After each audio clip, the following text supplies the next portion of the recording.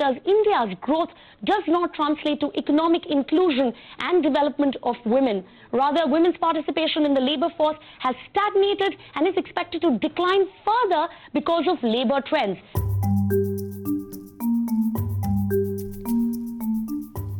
Three weeks back, Fortune magazine celebrated adding a 39th woman CEO, Jane Fraser, to the ranks of the Fortune 500. Jane also became the first woman in US history to lead a major US bank. 39 out of 500, that's just 7.8%. Is it something wrong with that picture? Women constitute 50% of the world's population. Those 39 women CEOs are among a handful fortunates who made it to the top. According to the World Economic Forum, it will take us 108 years to close the overall gender gap and 202 years to bring parity in the workplace.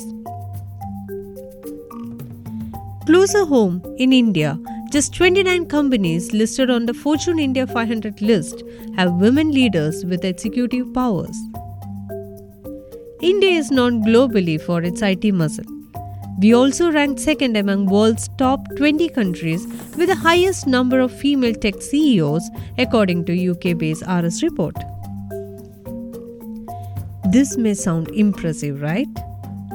But even with 1500 women CEOs heading tech companies in India, they just head a dismal 5% companies considering there are roughly 30,000 odd tech firms in our country.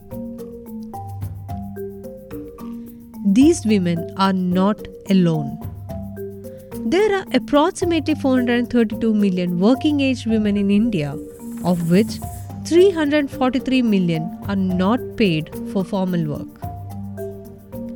The women labor force participation rate is among the lowest in the world at 25%. Jordan, Iraq, and Iran are the countries behind us. So even if women here got voting rights before United States, what is holding our women back?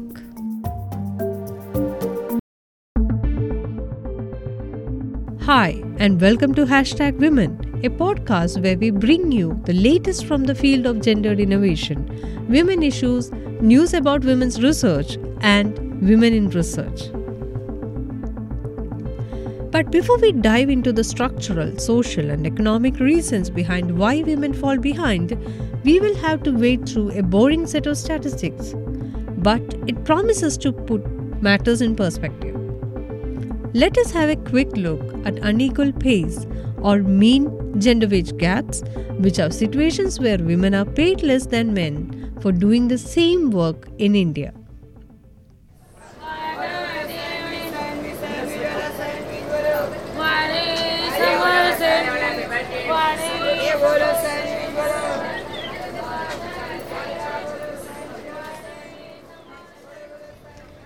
In our cities and small towns among India's huge lower middle income group, there is large disparity in pay. Take for instance 2018-19 Global Wage Report of the International Labour Organization. Despite witnessing the highest average real wage growth of 5.5% among all South Asian countries during 2017-18, India recorded the highest mean gender pay gap of 34.5% among all nations. The world's mean gender pay gap was 15.6%. When it comes to economic participation and opportunity for women, it is even worse.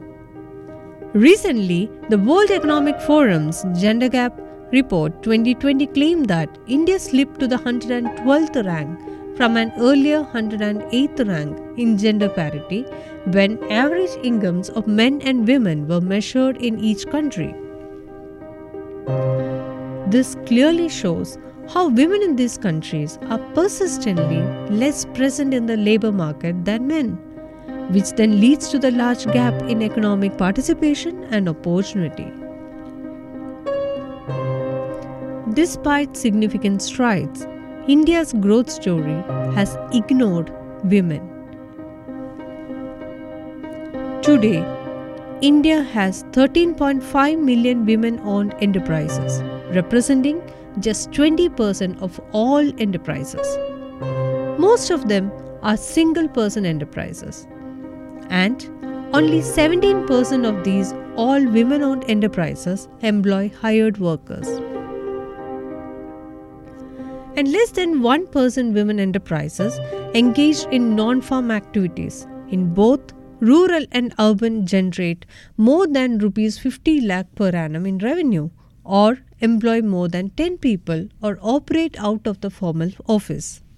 A number of these enterprises, which were reported as women-owned, are not, in fact, controlled or run by women.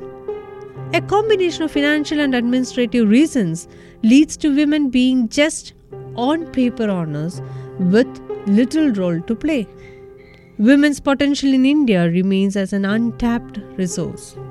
The World Bank estimates that 75% of working age women, that is, who fall in the age group of 15 to 64 years and form 35% of India's total working age population, currently do not have paid work. Only 59% of women have access to mobile phones, and only 35% of women actively use their bank accounts, further limiting their opportunities.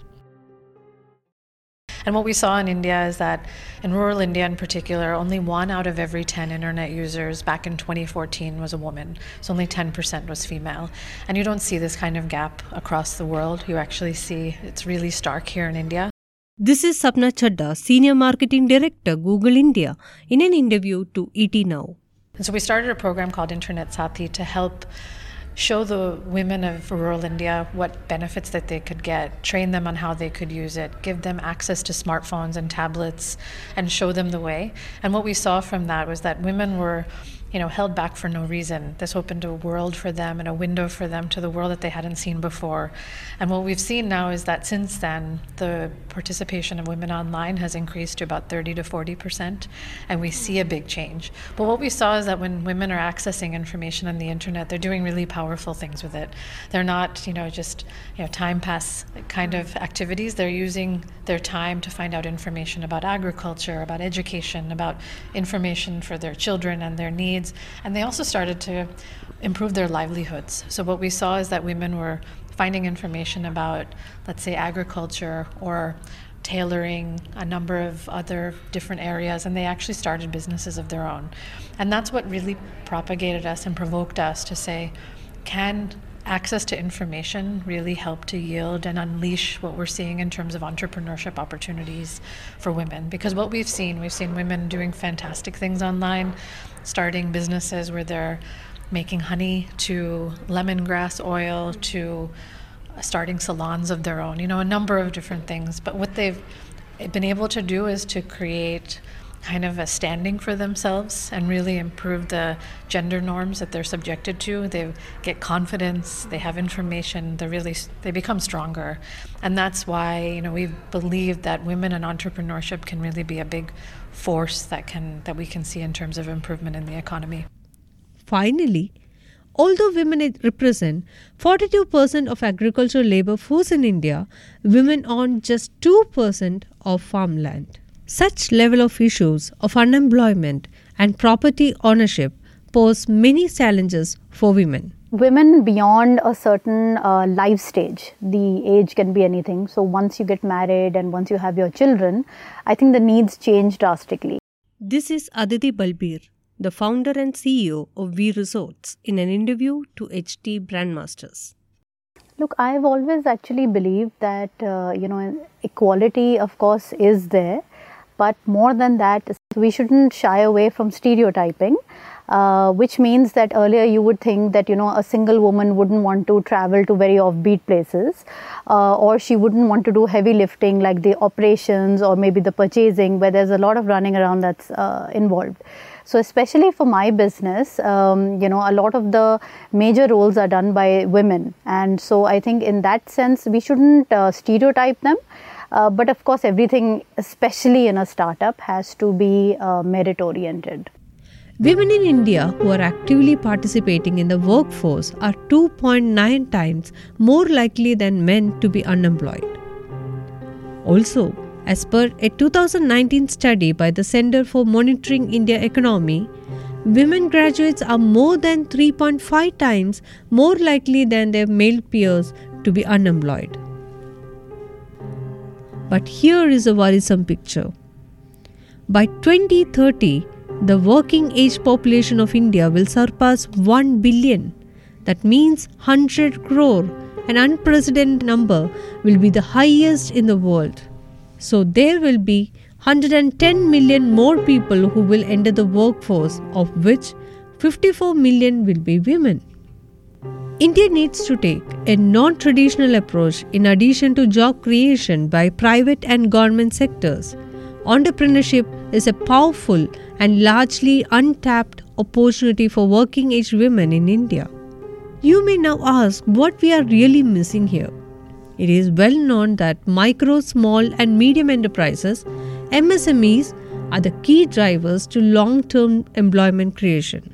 When provided with equal access to inputs like finance, mentor support, women-owned enterprises produce equally strong economic outcomes when compared to those led by men. So I think the first major issue that is there is that women are usually getting into businesses which are not exactly or are not under the VC gamut.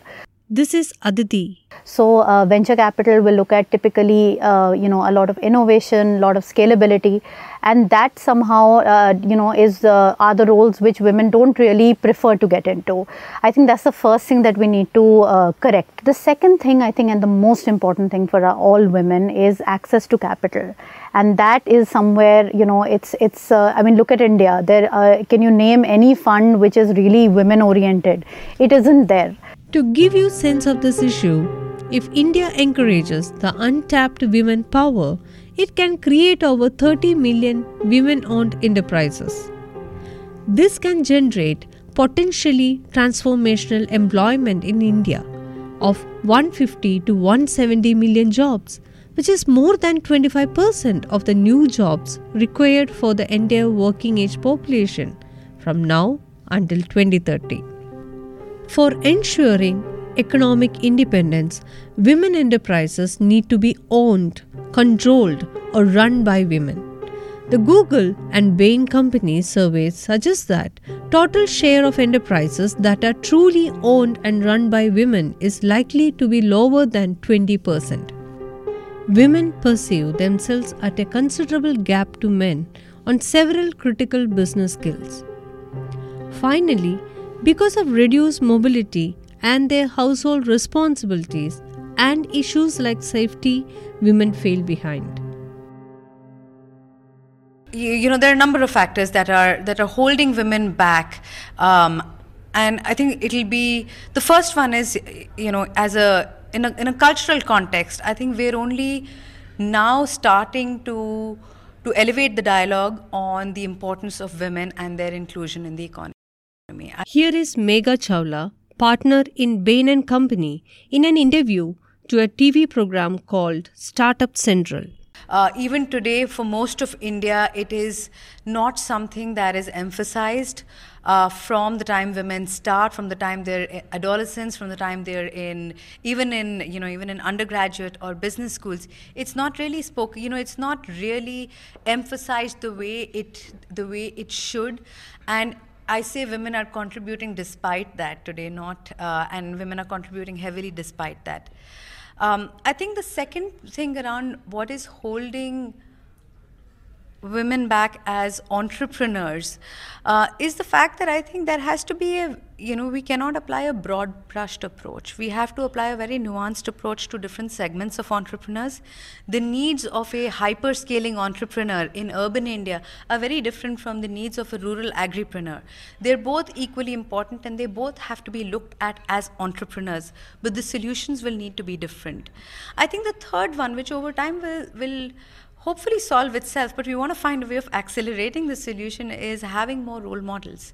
And role models, again, in different parts of India. It cannot be just urban role models. It cannot just be corporate leaders. I do believe they're very important and are making a huge difference by being role models, but I think we need role models at the community level. We need role models at levels which are relatable across the length and breadth of India, and not just role models that appeal to a few segments of India. There is a greater need today to systematically address these underlying beliefs and challenges to bring in more women into the business field. But for that, there are 4 key opportunities one needs to tap into to unlock this potential. Firstly, ensure a policy framework that gives a level playing field to women. There should be a national or state level policy steered by the country's highest officers like the Prime Minister's office or by the Chief Minister in a state, so that coordinated plans are drawn to help women-owned enterprises across private and public agencies. The scope of self-help groups needs to be expanded across India. A startup village entrepreneurship program can be formulated for this. Then, one requires an easier business environment across the ecosystem, including for smaller, more traditional and informal business that tend to appeal to women. Secondly, women require equal access to finance and needs support from the financing sector. This can be done by simplifying and ensuring a transparent loan application process with fast-tracked loan disbursement. One can also introduce women-focused funding initiatives. Government or bodies can amplify champion investors and mentors who back business women. Thirdly, and the most important, is the creation and celebration of role models. We need campaigns led by nationals and state governments to celebrate individuals and communities to drive positive attitudes on women business skills.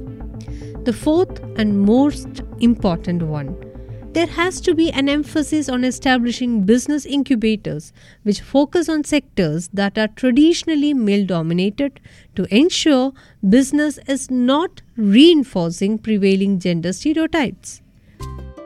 I think the best advice I've heard is sometimes we hold ourselves back as women, that it's not just society, it's not just infrastructure, it's not all of the barriers that are presented before us. It's actually sometimes ourselves that hold us back, and so sometimes you need to get the voices in your head that tell you shouldn't move forward and you need to dismiss them. The best advice is, I say, stop the voices in your head and just move forward. In the end, we feel that by creating a conducive business environment for women, India will be able to unlock their immense potential. This will be one of the biggest catalysts that will help our country balance our economic ambitions as the fastest growing trillion-dollar economy in the world, where we need to meet the climate targets and sustainable development goals by 2030.